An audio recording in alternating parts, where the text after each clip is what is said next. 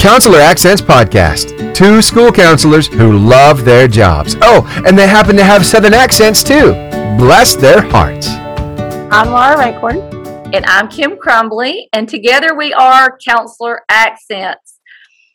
And Laura, you have heard me talk about Liz Huntley until you are probably sick of her already, and you've not even heard her open her mouth yet. Not at all, because just what you've told me has been so inspiring, and now I get to hear it for myself. So I am ready for this.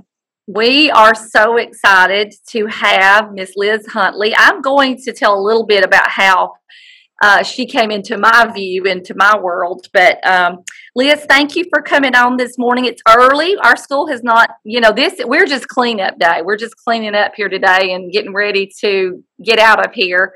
And so this is early in the morning before school has even started. So we thank you for meeting with us this early. And we know you are so busy, but thank you, Liz, for coming on. Tell us a little bit about you, what you're doing right now.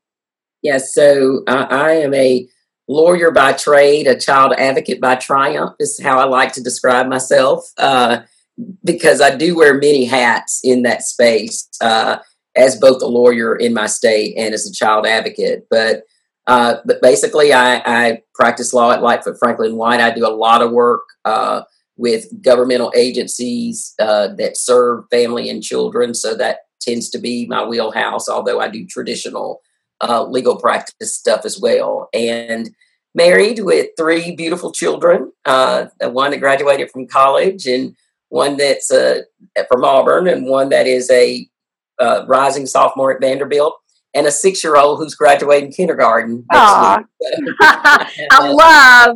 I love that she has such a wide range there in age of her students. So and I love teachers so much that I married one. So now I did not know that part. I did not know that. So that's a little bit of a surprise. And you're hitting the Tennessee with Laura, the Vanderbilt, and of course Alabama. Roll Tide there, and War Eagle. So okay, because I was like, wait a minute. I went to Auburn for undergrad, and I serve on the board of trustees there now.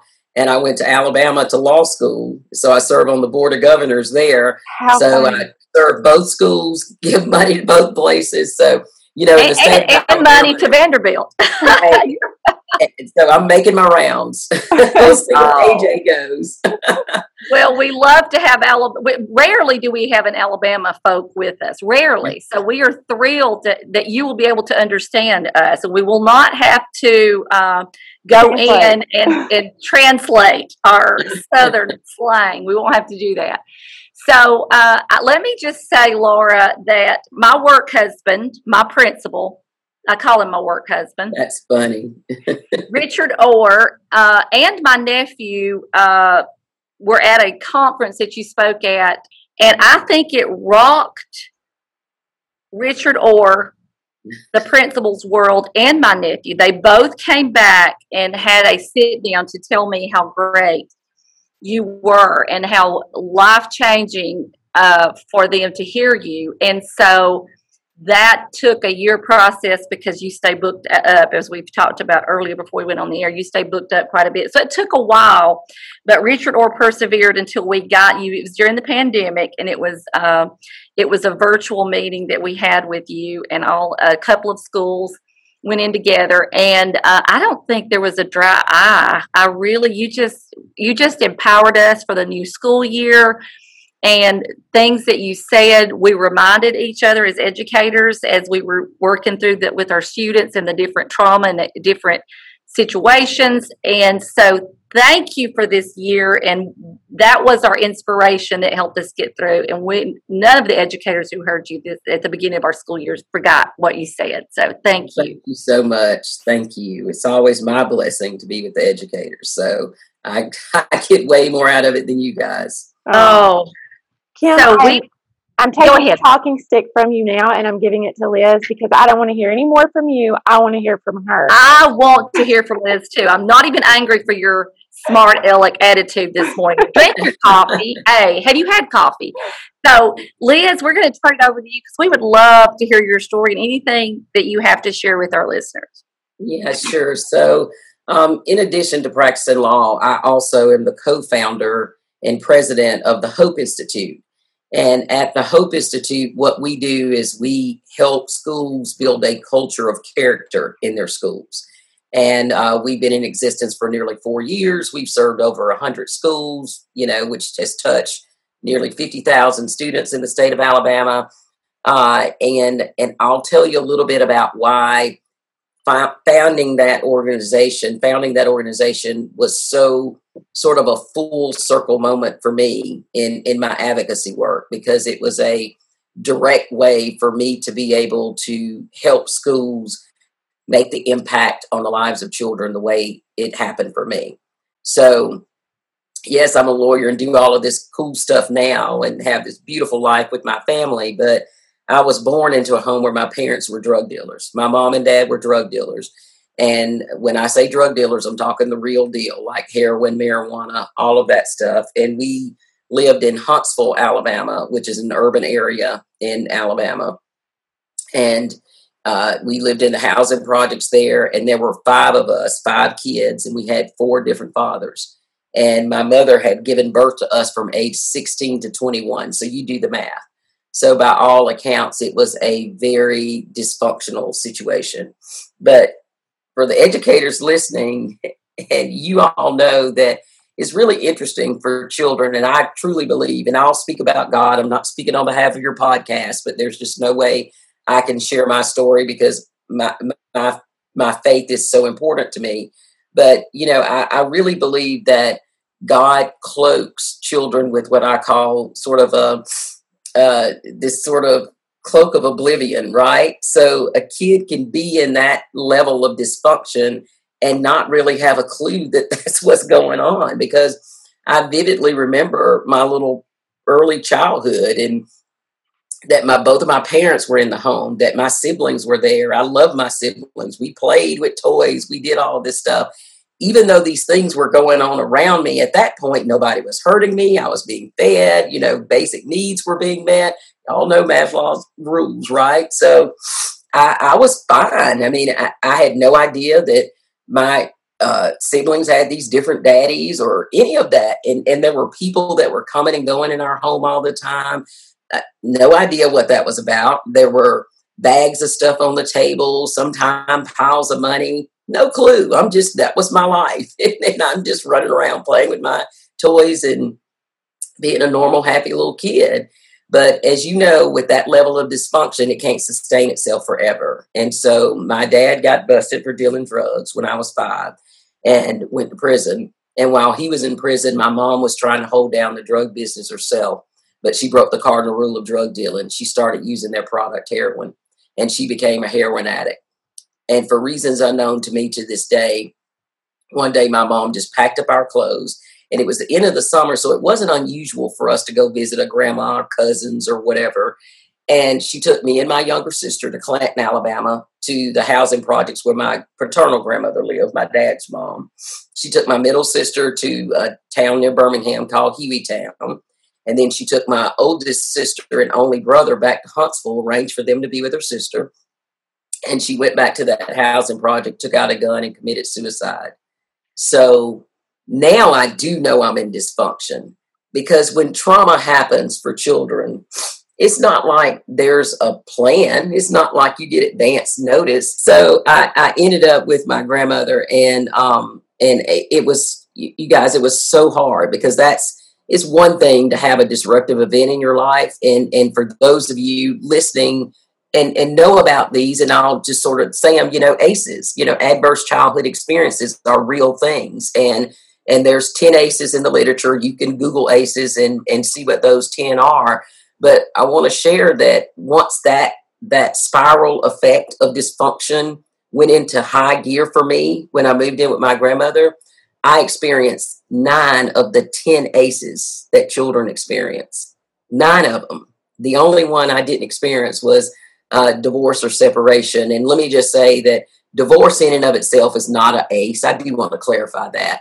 It's when divorce and separation becomes a traumatic event for children, because grown folks don't behave themselves. That's when it becomes an ace. A lot of times people see that on the list and think, oh my gosh, I'll, create an ace for my child if I get divorced. And that's not true. It's several children, 2-parent homes function, do well, as long as the parents get along. So that was my situation. So here I am. I'm 5 years old, separated from my siblings for the first time. My mom's committed suicide. My dad's in jail. I'm experiencing hunger insecurity for the first time because my grandmother was dirt poor.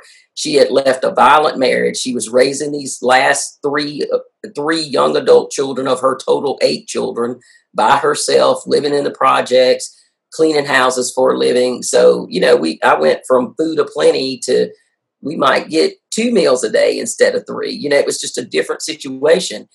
And guys, if that wasn't enough to deal with, within a month of me moving into that home with my grandmother, one of her young adult sons started to sexually abuse me on a regular basis.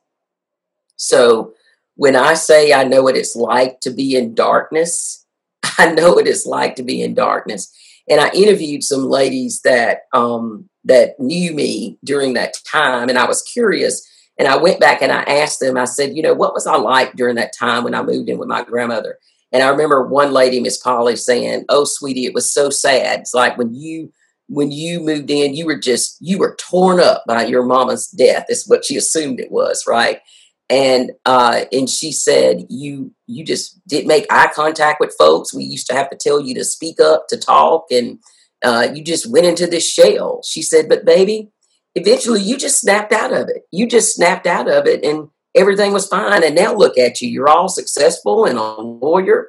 And you guys listening know that's not how it works, right? No, as resilient and tough as a 5-year-old can be, you don't have the ability on your own to just snap out of that level of traumatic experiences. And so what literally happened is that God used education to save my life. I'm not talking about using it to give me a better quality of life. That happened. But he used it to literally save my life. Because by way of background, in our neighborhood at the time, we were going through the early stages of integration. We were a few years in. Tensions were still high in the community. And there were some ladies at a local Union Baptist church that said, you know what? We want to make sure our kids are ready to go to school when they go across town. So let's open up a preschool. We didn't have kindergarten available in public schools at that time. And so they opened up this kindergarten program at this church. They hired some of the Black teachers that had lost their jobs in integration, and they got a community action grant, and they partnered together with the church to use their fellowship hall for this preschool. And those of you out there that know me know how passionate I am about working to provide access to high quality pre-K to all 4-year-olds here in the state of Alabama and advocate across the nation for it. Because let me tell you what a game changer early intervention and educators can be for a child. So this condition that I'm in, I get up and I go to that school that morning. And I remember walking down there like it was yesterday. I mean, it was a small community. Everybody knew everybody's business. And I'm just ashamed of my whole situation. I mean, everybody knows my mom was a drug addict, had committed suicide. They knew my dad was in and out of jail. That we were so dirt poor. The kids made fun of us. And I had no idea how these people in the school were going to react to me. And I was scared. Sometimes kids of trauma go and experience secondary trauma when they're in a school system that doesn't provide them with the things that they need. And I know educators don't intend to do that. And that's why it's just been my mission to bring awareness to the culture of a school and its impact of a child and on the children in the school, not to mention the staff and the faculty and the whole atmosphere, right? So I get down to the school, and my very first point of contact was Mr. Willie. Mr. Willie was a retired guy, deacon at the church, who had volunteered his time to help the kids safely get across the intersection for the school. And I walked up to the door, and I'll never forget. He looked at me with this big smile, and he said, "Well, hello, young lady, welcome." Now, you guys, that kind of stuff, educators, they do it all the time. They see their kids out, and they do this warm, inviting welcome. And what they don't understand is it's therapeutic. Like the power of those positive engagements are so much more than just saying hello and properly greeting somebody. When a child is connecting with an adult and they got this story behind their eyes with so much trauma and anxiety and other things, it's like therapy. And so that broke the ice. I walk on into the school. I don't know what to do. I'm standing at the top of the stairs overlooking the room. And I remember I kind of cracked a little bit of a smile because this room was so beautiful to me. I mean, y'all know what I'm talking about. I don't know how teachers do it. They can take $25 and turn a room into Disney World. I don't know how educators do that, but they do. I think they're all Martha Stewarts at heart, but they can. So, I mean, it is, I go in and they've got these little bitty desks that were just my size and all these age appropriate workstations, and it's bright and colorful and clean. And I kind of smile because regardless of what quality of infrastructure you have for your school system, don't ever forget that sometimes that building that you think is run down and need to be replaced and has all of these problems might be the nicest place a child is for the 9 months out of the year of their life. So never forget that it's a haven for some children. And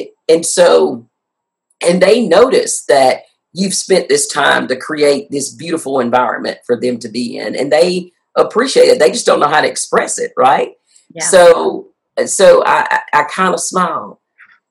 But when those preschool ladies came up to me and they put their arm around me and they said, "Come on in here, baby," I almost cried because for the first time in my little fragile life, I felt the nurturing touch of an adult and I melted under it, literally melted under it. Guys, I cannot tell you how much I needed that. And so not only did they do that, but they got down on their knees and got close to my face and made eye contact with me and called me by my name in this positive way. And, you know, you think about that. If you're in an environment, I mean, my grandmother, I would love the woman to the day that I die, but she was a hard taskmaster. She had a hard life. And so everything was about meeting needs, right? Everything was about, "Elizabeth, wash the dishes. Elizabeth, go to bed. Elizabeth, do this." I mean, in a firm voice, there wasn't a lot of nurturing. And then I get to this school and I'm hearing my name like this: "Elizabeth, great job. Elizabeth, I knew you could do it. Elizabeth, I'm so proud of you." And educators do that stuff every day. And what they don't understand is the power of that stuff. It is so extremely powerful. Now, the flip side to that is if you're yelling and snapping at a kid, then they're just experiencing trauma all over again. But I was blessed. I was so blessed that I was in that nurturing, loving environment. And so I figured out real quick that if you do really smart stuff, like all those worksheets and paperwork things, that those ladies would really love on you. And if you do really, really smart stuff, those ladies would give you prizes and stuff that you could take home. So I thought, well, shoot, this is a pretty good gig here. You know, all this academic reading stuff, and they're going to give me prizes and shower me with all this love. I loved it. And so I walked into that building, this withdrawn, slumped over child, and I walked out of that building with a smile on my face and had done so much smart stuff that I ended up being valedictorian in my kindergarten class. And I wasn't even trying to be valedictorian in my kindergarten class. Kids don't have any idea about academic excellence and getting a solid foundation. I was literally just responding to the love. I was responding to the love in that classroom. I get frustrated when we don't talk about the word love in a school environment, because we can call it whatever we want to call it, but at the end of the day, it's love. It's caring for somebody. I mean, I think teachers, it's certainly mission work to me. I mean, I think it's a calling, and I know you ain't doing it for the money. I'm married to a teacher. I see his paycheck. And nobody's trying to get rich being in the education world, but it is such a calling on your life, because there's only two institutions on the face of the earth where their sole purpose, the only reason they exist, is to impact the lives of human beings and how they grow and develop as adults. One is the church. The only reason the church exists is to pour into the lives of human beings and shape who they become as individuals on this earth. And the second place is the school. That's the sole purpose of the school, is to pour into the lives of young people that shape who they become as adults. And if that's not mission work, I don't know what is, and if that's, to me, not God's work, I don't know what is. So that was so life-changing. Now, if you'll indulge me for a couple of seconds to have a little bit of a science lesson here. I told you about these ACEs and these traumatic experiences and how I was experiencing 9 of the 10 ACEs. Well, we also know in science that when by the time a child reaches age 6, 95% of their brain is developed. And I don't mean the cumulative information for the brain. I'm talking about the actual organ. I mean, that organ has to develop the same way a heart, lungs, all of those other things have to develop.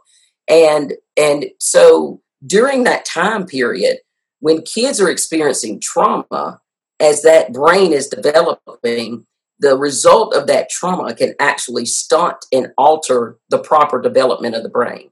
Particularly, we've learned in science, the frontal cortex of the brain, which is your executive function. That's where you process information, you make decisions, you try to decide how self-regulate and how you respond to people. I mean, if our rooms were to catch on fire right now, everything that we would do, all the processes would happen in the frontal cortex of the brain. So when a child's frontal cortex of the brain is stunted because of trauma they experienced before age 6, and that stunt of growth, it becomes permanent. Well, now that child has a challenge in properly processing regular executive functions that has nothing to do with the child. The child, that's why I get angry when I hear somebody look at a child that doesn't know how to self-regulate, that acts irrational, and they get frustrated and they say to that child, "What is wrong with you?" When what they should be asking is, "What happened to you?" There's always a reason for behavior in children. It comes from someplace, I guarantee you, which is why I love going across this country doing trauma-informed presentations to educators and those that are out there working with children, because it's really important to understand that critical role that a school plays in helping those children not only survive that trauma, but in my case, have an opportunity at a decent quality of life. So that was my situation. So let me fast forward. So, I mean, the school literally was the buffer to the trauma. My brain obviously developed the way it was supposed to. None of the trauma changed. I still went home to the sexual abuse, the poverty, and all of that. But it was the power of that school that buffered that. So it's time for me to go to first grade. And I'm 6 years old. I'm scared to death. No offense to anybody listening, but I hadn't been around white people in my life. So I was really nervous. Like, I don't know anything about these people. And because I was in my little bubble of my neighborhood, and people were rumbling about integration and all of that stuff. So I get up that morning, I eat my breakfast, put on my clothes, and my grandmother looks at me and says, "Elizabeth, I want you to go over to that school, and I want you to tell the teacher to put an X everywhere I need to sign on the paperwork, send it home, and I'll send it back tomorrow." So it dawned on me, my grandma is about to send me to this school by myself in the middle of integration at 6 years old, getting on a bus with 1st through 12th grade children. Y'all, I was terrified, but I was more scared of my grandma, though. So I got my butt on that bus and went over to the school. So, and here's how educators work. I'm just trying to tell y'all about these little small moments that you do every day that are so powerful. So I get ready to get on the bus, and I'm terrified. And my bus driver happened to be a middle school teacher, Mr. Fulford. And as I'm walking up the steps on the bus, he looks at me and he says, "Okay, now you sit right here, right up here by me." So he had put all of the smaller children on the bus up near the front near him. He didn't have to do that. His job was to drive the bus and let everybody on, and I could have marched back there and been picked on by older kids and just really, remember I talk about the secondary trauma that can happen to a child when they leave their trauma at home to school. Yeah. So, but he protected that. He had me sit up there next to him. So, significant moment. So I get to the school. I don't know what to do. I look on the wall when I walked in and it said first grade. And I thought to myself, well, I'm going to the first grade. I must be in the right place. Well, I didn't have any learning going on in my home. How did I know it said first grade? Well, because of that kindergarten preschool, I was school ready. Yeah. And so I stood there a little longer and there were sheets of paper on the wall and parents were coming in and they were scrolling up and down the list looking for their kids' names. And they say, oh, little Susie, you're in such and such room. And they go off in the module. So I thought, well, my name's got to be up there. I'm going to the first grade. So I got on my tippy toes and I scrolled down the list until I saw my name. I saw what room I was supposed to go into and I headed that way. Now, how did I know how to read and spell my name? How did I know what a room number was? How did I know how to navigate from room to room? Because of that kindergarten preschool, I was school ready. I think as educators, we forget sometimes we're not just teaching academics, but we're teaching kids how to function. We're giving them tools to navigate in life. And so that helps them, that supports the resilience that they're going to need sometimes to get through. So I get to the classroom, no clue what to do, but I did know this. I sat in the front center desk. And I sat in the front desk because those kindergarten teachers had told me, don't nothing good happen in the back of the classroom. When you get your butt over there, you better sit in the front desk. So and I'm just sitting there, sitting up straight, not knowing what to do. And it's chaotic because it's the first day of school. It doesn't matter if you're white, black, rich, poor. The anxiety's high. There's one boy crying in the corner, one girl not wanting to let go of her doll, teacher talking to the parents. And it just seemed like an eternity had passed. But eventually the teacher noticed me at the corner of her eye and started to head my way. Now, I have a little confession to make about this teacher in this moment. This lady had this beautiful black silk hair. She had these pretty eyes and this beautiful smile. And she looked just like Wonder Woman. I am not kidding y'all. She looked like Wonder Woman. This was the 70s, the mid 70s. The Wonder Woman show was on TV where the beautiful Linda Carter was Wonder Woman. And I watched the show all the time. And as a victim child, I thought one day Wonder Woman was going to come with the rope and the, and the cuffs and save me from the bad people. And so this lady's walking towards me. And this is what happens in the minds of kids. I'm thinking to myself, could this be? Is my teacher Wonder Woman? Like, how cool would that have been? Well, it wasn't Wonder Woman, but she was my Wonder Woman. Her name was Miss Pam Jones. Because let me tell you what happened next. She looked at me and with that beautiful smile and voice and said, well, hello, young lady. What is your name?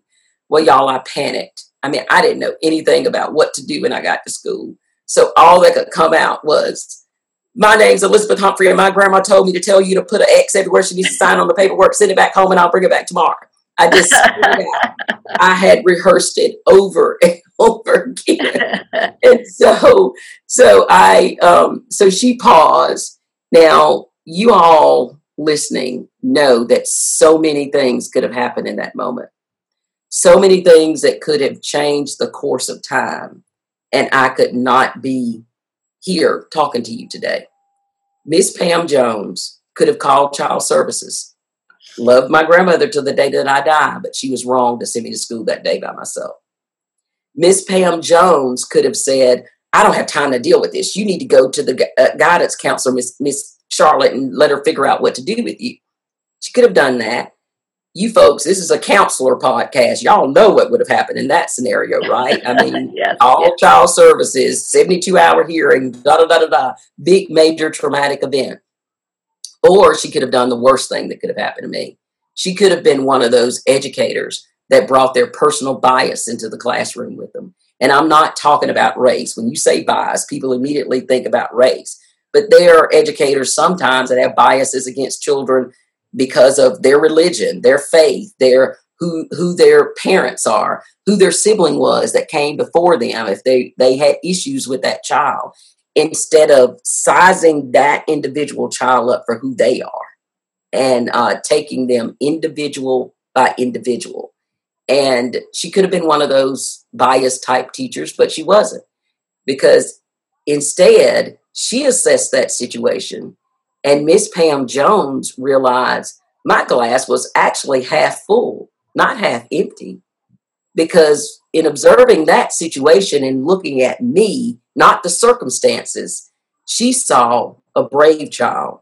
She saw a resilient child. She saw a child with a lot of potential.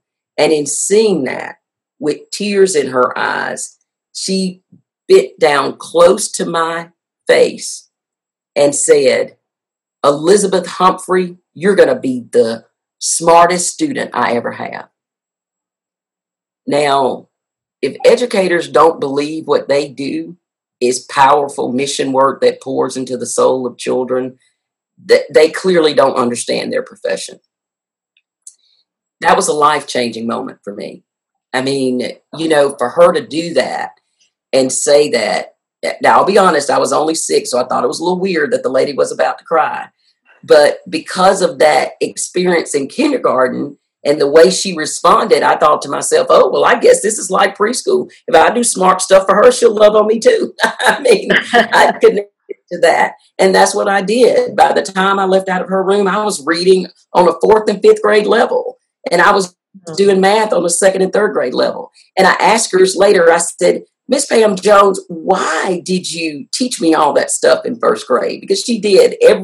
She kept putting stuff in front of me. And this is what she said.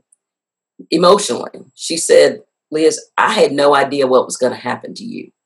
I didn't even know if you'd finish in my class. Like, I knew the home situation was unstable, didn't know what would happen to you. But this is what I did know. I knew that God had put you on my clock. And as long as you were on my clock, I was going to pour everything into you that I could, because I didn't know what was going to happen when you left my classroom." And that's what she did. And I will tell you, that woman is still loving on me to this day. When I gave birth to my 2nd child, she was at my house keeping my 1st child.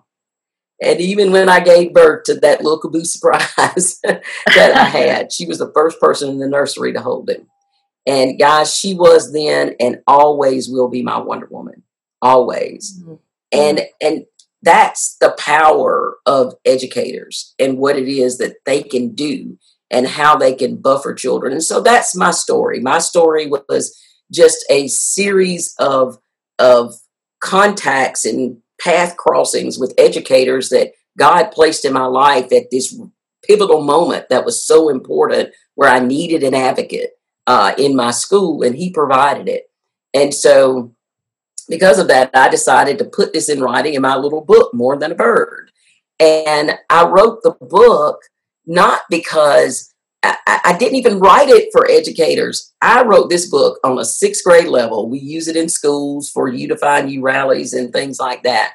I wrote the book telling my story of all these educators and different ways in which they impacted my life on my journey through K-12, to be able to show students that no matter what your circumstance is, as long as you walk into a school building, you have an advocate. Yeah, are there some bad apples in the barrel? Absolutely. But you're not going to walk into any school building in this nation or in this world for that matter, and not find somebody that's an advocate for children. And so the book was written for kids. I had no idea that I end up on your podcast or trumping all over the country and on into Canada, telling my story and sharing this message. But God knew. He knew that educators needed this message and that they needed this reminder to put a face, with the work and with their mission and a real story. I mean, because the power of the human story is really powerful. And so in addition to practicing law and advocating for access to high quality pre-K for 4-year-olds, we started Hope Institute because I want every kid to experience a culture and an environment that can serve as that buffer. And then even for the kids who aren't experiencing ACEs and traumas like my children, even for them, don't you want a positive environment for them? Don't you want a loving, nurturing environment where there's a great adult culture in the school and character is instilled in kids? It's so important because even kids from affluent families and educated two parents and all of that stuff, we all need this because we are in a world that's so polarized, that has so much going on, that it is so important for us to instill good character in our kids, which is why I started the Hope Institute. So I know I've been rambling, but you asked my story. And so the rest of the journey has literally been all these collections of stories that the combination of all of them shaped me into who I am. You know, it couldn't just end with Pam Jones. Then there was Art Smith. Then there was Myrtle Littleton. Then there was Miss Huff. Then there was, so just a series of educators throughout my life that were there at those key times. And then I'll just say this one last thing and I'll shut up and I can answer any questions.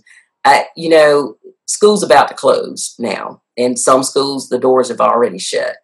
And I want to tell you why I named this book More Than a Bird. Because it's an odd name for a book talking about educators and that type of thing. Well, when I was in the 3rd grade, I'll never forget this. I remember, because at this point, things had gotten worse in my house, if you can imagine that, because my grandmother had another adult son that had moved back home. He was in the military. Something happened to him. We don't know to this day. He was mentally ill. So he was just an emotional roller coaster to the extent that he would become violent. And the violence would get so bad that the child services would be called. We'd have to go to a foster home. I mean, it was a roller coaster ride. So I remember getting on the bus the last day of school, like so many kids are going to do this week, and it gets me emotional just thinking about it. They're going to get on that bus. And I remember as the bus was pulling away from the school and my school was fading in the distance, I started to cry. And I didn't just cry, I wept. And I cried because I was leaving my precious school. I was leaving the one place where no adult hurt me. I was leaving the one place where my mind was stimulated to learn. I was leaving the one place where meals were structured and provided. And I was leaving the one place where I actually felt like a child. And it hurt. For some of your kids out there, they feel like the Band-Aid's being ripped off right now as they walk out of that door for the last day of school, because school is such a buffer. And I knew that I was about to go into my environment 24/7 for 10 weeks, without any intervention and not knowing what would happen from day to day. And I was so hurt, like, what did I do that now at least the one thing I have is gone and I don't get to have it anymore? So I remember going into this depression. Well, my Aunt Liz invited me to this church with her for a Wednesday night Bible study a couple of weeks after that. And I went not because I wanted to go learn about God. I mean, I'd gone to church every Sunday with my grandmother. I didn't really have a real interest. I went because it got me out of my house at night. So I go to this Bible study with her, new little church in the community. And the preacher said, well, I want everybody to get your Bibles out. And if you don't have one will be provided to you. This is Bible study. And that was different for me. Nobody had ever asked me to read the Bible. But because of school, I could read, and I could read well. And thank God I could read well. They handed me a King James version of the Bible. so they give me this Bible. And we're reading all these stories, and I'm experiencing something that I'd never experienced before. It's this emotion called hope. I'm experiencing hope because I'm hearing about this God that all these people had gone through these terrible things, and this God brought them through and sustained them. And I'm just fascinated. And we ended that night with the story of Joseph.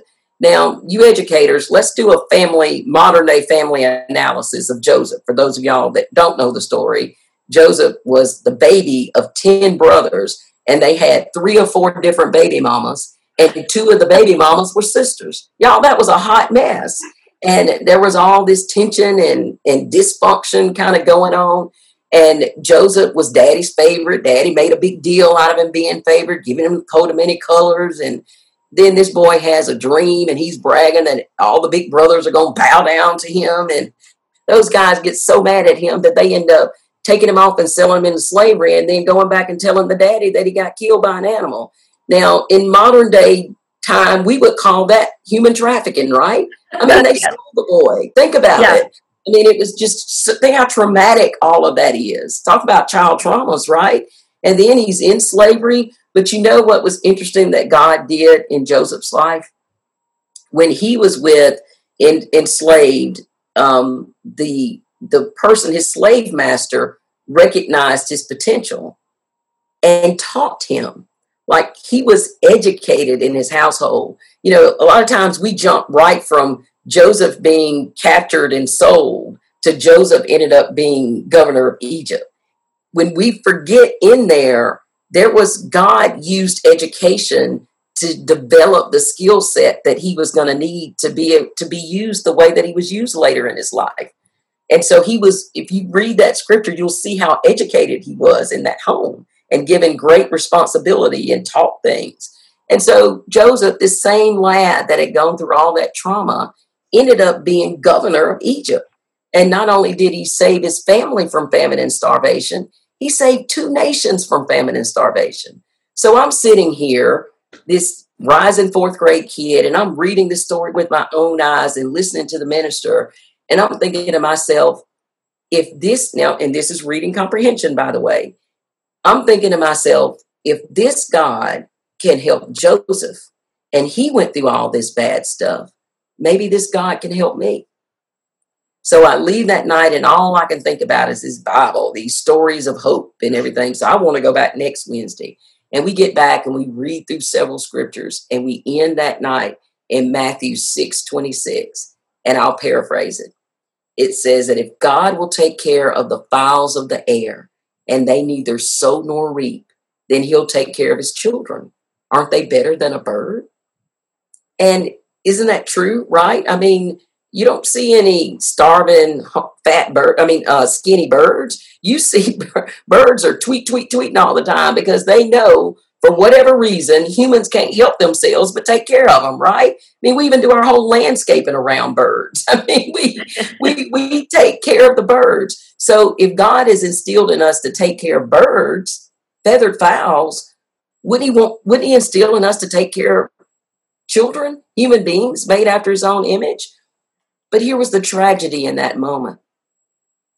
As I sat there and listened to this preacher, I sat and struggled with whether or not I was more than a bird.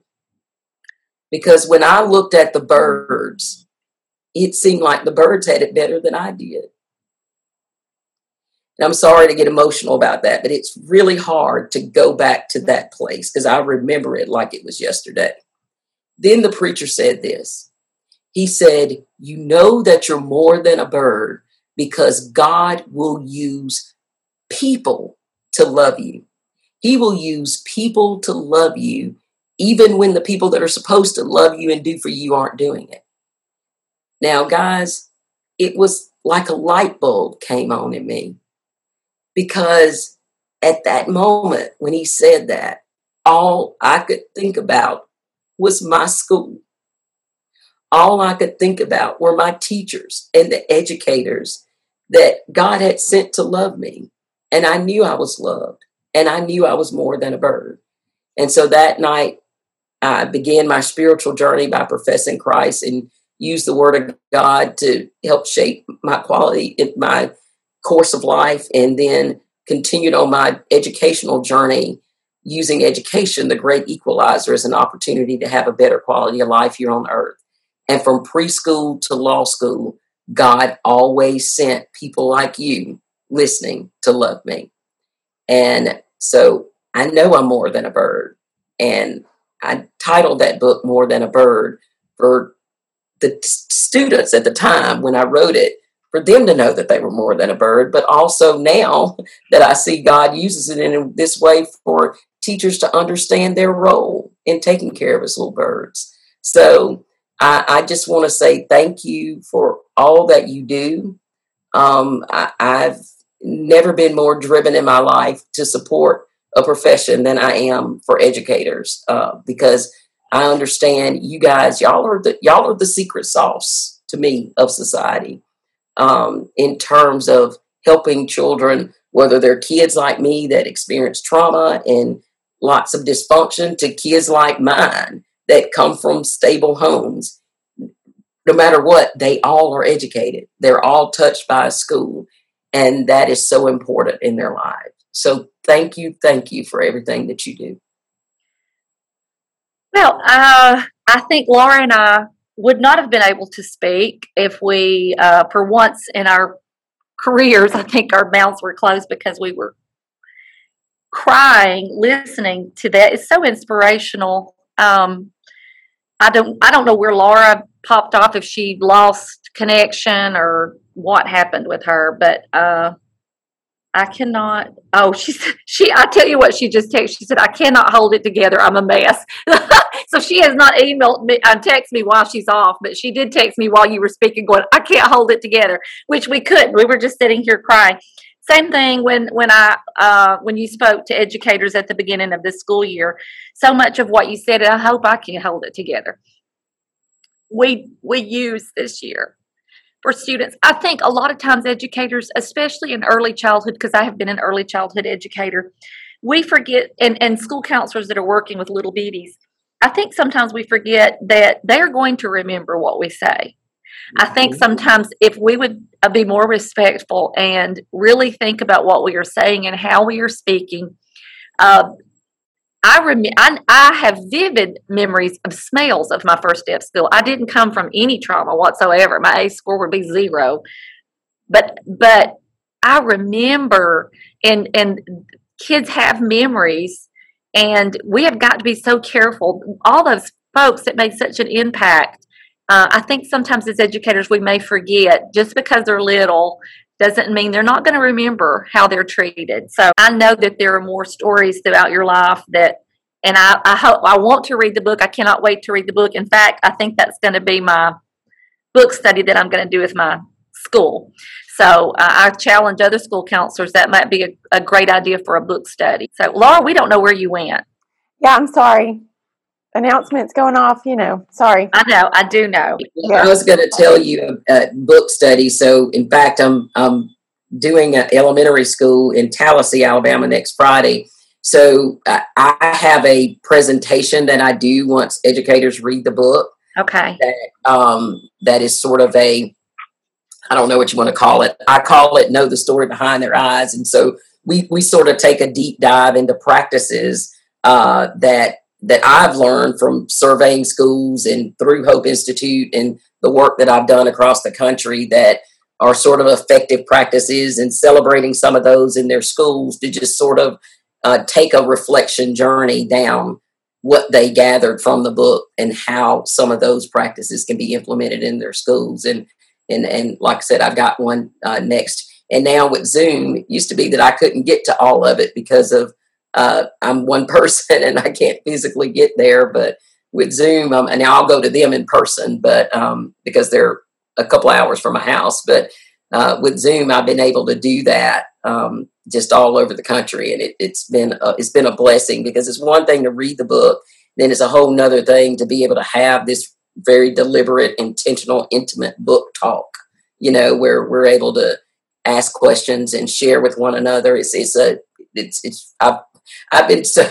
I leave getting so much more out of it than the teachers, because they start to open up with each other and talk about their challenges, because every school building is different. I mean, you have different demographics, you have different cultures. I mean, it's just different when you walk into each school. And so that's been a blessing. So I'm certainly willing to do that if anybody is interested. Well, I'm raising my hand. So before any of our other listeners get involved in that, I'm raising my hand because I want to order that for all of my teachers and do a book study. Can you explain the Hope Institute to our listeners? Yeah, absolutely. So what we do is a school comes to us with a team of 4 to 5 leaders in the school, and they're educators, counselors. It has to be at least the vice principal, if not the principal. We prefer the principal. Because if your leaders aren't on board, then we all know how that goes, right? And so those teams come, we're housed at Samford University, although we've got sites across the state now. They come for a 6-session leadership academy with the Hope Institute. And in that academy, they hear from, and I'm talking the top character education people in the world. I mean, that we have that come. They get their books, they do book studies, so they can really take a deep dive on what it means to build a culture of character. Because we know that when you have that kind of a culture, I know that most educators are concerned about their metrics. They're concerned about their test scores and their attendance and all of those things. And what we've learned that when you make focusing on the culture of the plate, the rest of it fixes itself. We've got example after example of schools that have been in the Hope Institute that now their discipline is down 80%, or their fights are down, the attendance is up, the morale of the teachers is better because now they make jokes. They say, y'all are trying to make us the Chick-fil-A of schools, right? And because if you start with how people interact with each other and having a standard of excellence in character, the rest of the stuff is going to happen. I mean, it's just sort of a natural thing. And so they do these 6 sessions, but the secret sauce to our program, I believe, and it evolved with our first executive director, not because we thought it up when we first started this, is you all know that professional development is only as good as the executor, right? When they leave the building. I as a lawyer, I have to do continual professional development. And you hear stuff and you get all fired up about it, and the materials are incredible, the speaker's incredible, you're so inspired. Then you go back to your school and life happens, meeting after meeting and stuff after stuff. So there's never really that time to really implement what you've learned. So what we do is not only on these 6 sessions do they have a whole day with us where we feed them a great breakfast, they get to eat an actual lunch without interruption, a nice hot lunch. But they also have a lot of teamwork time where they're not at their school site. They can focus and they can actually start to think about how do we integrate this into our school. And then each school has its own, what we call a facilitator, which is a retired principal. So there's somebody that's been in their shoes and has done it well themselves that will go onto their campus. And that's looked different this year because of COVID. But will go onto their campus and actually help their team, their Hope Institute team on site, to really figure out what's going to work for their school. Because there's no one size fits all for schools. It just doesn't exist. I mean, in reality, each school's different in their needs. You might have a school that needs to focus more on resilience, because of the circumstances of their students. And you may have a school that may want to focus more on integrity, depending on their student population. So, and we use the 11 principles from character.org as our framework in terms of giving them a rubric and a guide on how to develop what it is they need to develop in this culture. And we've had several schools. In fact, one was just announced a couple of weeks ago that have now been designated as National Schools of Character. By character.org because of their work and what they're doing with their students and what's going on in their schools. I know there was one school in Tuscaloosa, Alabama, middle school. I remember going in there. They did the book study for the kids because normally middle schools will do a book study with my book for the kids. And I went to visit with the kids, and I remember going in that environment and thinking, oh my gosh, it was just kind of cold, and the teachers seemed angry, and, the kids were a little disruptive. I mean, it really, it bothered me the whole time when I left, from the presentation. Fast forward 3 years later, that school's been in Hope Institute. I walked in there for another event that they were having. There were kids meeting me at the door with blazers on and the school crest that were ambassadors of the school. And they were pleasant. They had all these positive affirmations everywhere. The office atmosphere was different. Like everything had changed about this school. And they were doing the Amazing Race that from the Clark Academy. So I served as one of the interviewers interviewing the kids to get them ready. And one of my questions was, what do you like about your school? And it became so consistent that I started doing tally marks on my paper to get a percentage of the kids that said this. They all came out the gate with, I know my teachers love me, or I know my school cares about me, or I know they care about us here, or I feel loved, or that was, some kids like, some of them, of course, really liked the PE teacher. He was the rock star in the building, but it was still about love, right? It was about caring and feeling loved in this environment. And it just blew my mind. I was like, just this, the teachers all really wanted things to be better, but it was just a matter of figuring out what's the recipe that works for us, because it's in our hearts. We just don't know how to do it. So we don't do any magic in terms of inspiring something that's not already there for those schools that come to us. We just help them figure out how to do it, right? Yeah. And because there's so many tools. I mean, if you Google character education, there's a gazillion different boxes of stuff that you can order to try to implement a character program, when really it has to fit your culture, your type of students, for it to be effective. So there's no one size fits all. So that's what we do. And it's a 3-year program. We ask for a 3-year commitment. So there's a year 1 for the cohort, a year 2, and then a year 3 when they graduate out. And then some of those leaders go on into our fellows program. So it's really been an incredible experience. The success I've seen in those schools, it's my social justice, right?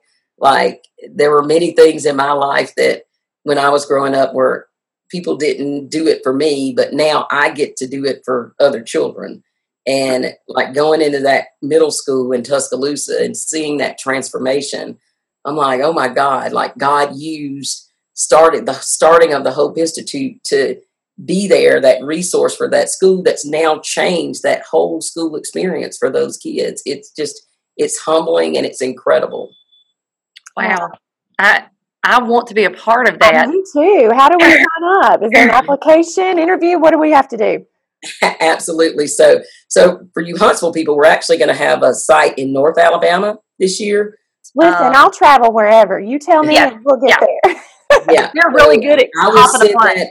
So what I'll do is I told you I'd send information on sort of the stuff I do for schools, and I'll also send the information on Hope Institute, what our cohorts are for this year, if anybody listening is interested, because we're expanding we already did Florence, now we're doing Athens State. That's going to capture Madison County, and then we're also going down to Mobile this year as well, and that'll cover Washington and Baldwin County and all of them. We actually had a school, Foley High School, their team drove to Birmingham to Samford University to come participate in the Hope Institute. So, and they're doing amazing things at that school, but it's transformative for not just the kids, but for the educators too. I mean, don't we all want to work at a Chick-fil-A basically, right? this kind of environment where people are happy to be there and they're nice and kind and, and motivated to do what they're there to do. I mean, it's important. We have actually, that's funny that you're using the restaurant analogy, because Laura and I have spoken on climate and culture, and we have actually used a little video that's out there somewhere. And it's like when you walk into a restaurant and it's like, and they don't want to help you. It's a disaster. It's nasty. And then, so we've actually used that visual, and then you walk in, it's like, can we help you? And the whole dynamics change. So that's funny that you're using that, because we've used that same analogy. But, gosh, I told you, Laura, this was amazing. Our listeners are going to be so inspired by your words, and I think it's going to just continue to change. At one point, I thought I'm not going to be able to pull it together. I thought I'm going to have to go have a moment and cry it out. And Tim and I have talked about, once we start crying, then usually we're just a puddle for the rest of the day. And I'm tender this time of year anyway. So I thought at one point I'm going to have to go home for the rest of the day because I can't pull it together. But I was not prepared for how amazing this was going to be. I knew you had spoken so highly of her, Kim, but this totally exceeded my expectations. It's like you hit every soapbox that we get up on. You said it so much better than we ever could. But and it's because she's lived it. You know, we can preach it, but we've not lived it and experienced it. And so thank you for continuing to share your story. I know it's hard to go back there and to say, and you probably have told it, but thank you for retelling that story and going there and sharing that, because I promise you it's going to change teachers and educators' lives. And get her book. Liz, thank you so much. Thank you all for having me. And I'm thrilled to be a part of your podcast. I think it's great that you all have this resource for educators to be able to come and listen and hear different ideas and things that are going on out there that might be resources for them. I mean, I tell you, the most effective thing I've learned through doing Hope Institute is the networking that happens with educators and how they feed off of each other. I see that in the Hope Institute with the schools. They'll call and say, "Hey, how did y'all do X?" And they, I mean, y'all are a profession where you're not arrogant. You're not, just where you just want to know, like you just want to figure out the right way to do it. And if it's the buddy down the street or even next door, it doesn't matter. It's just about getting the job done so you can serve your kids well. And that's exciting. So thank y'all for having this podcast to offer yet another resource for educators to be able to go and learn how to further their mission work. Thank you. We appreciate it so much.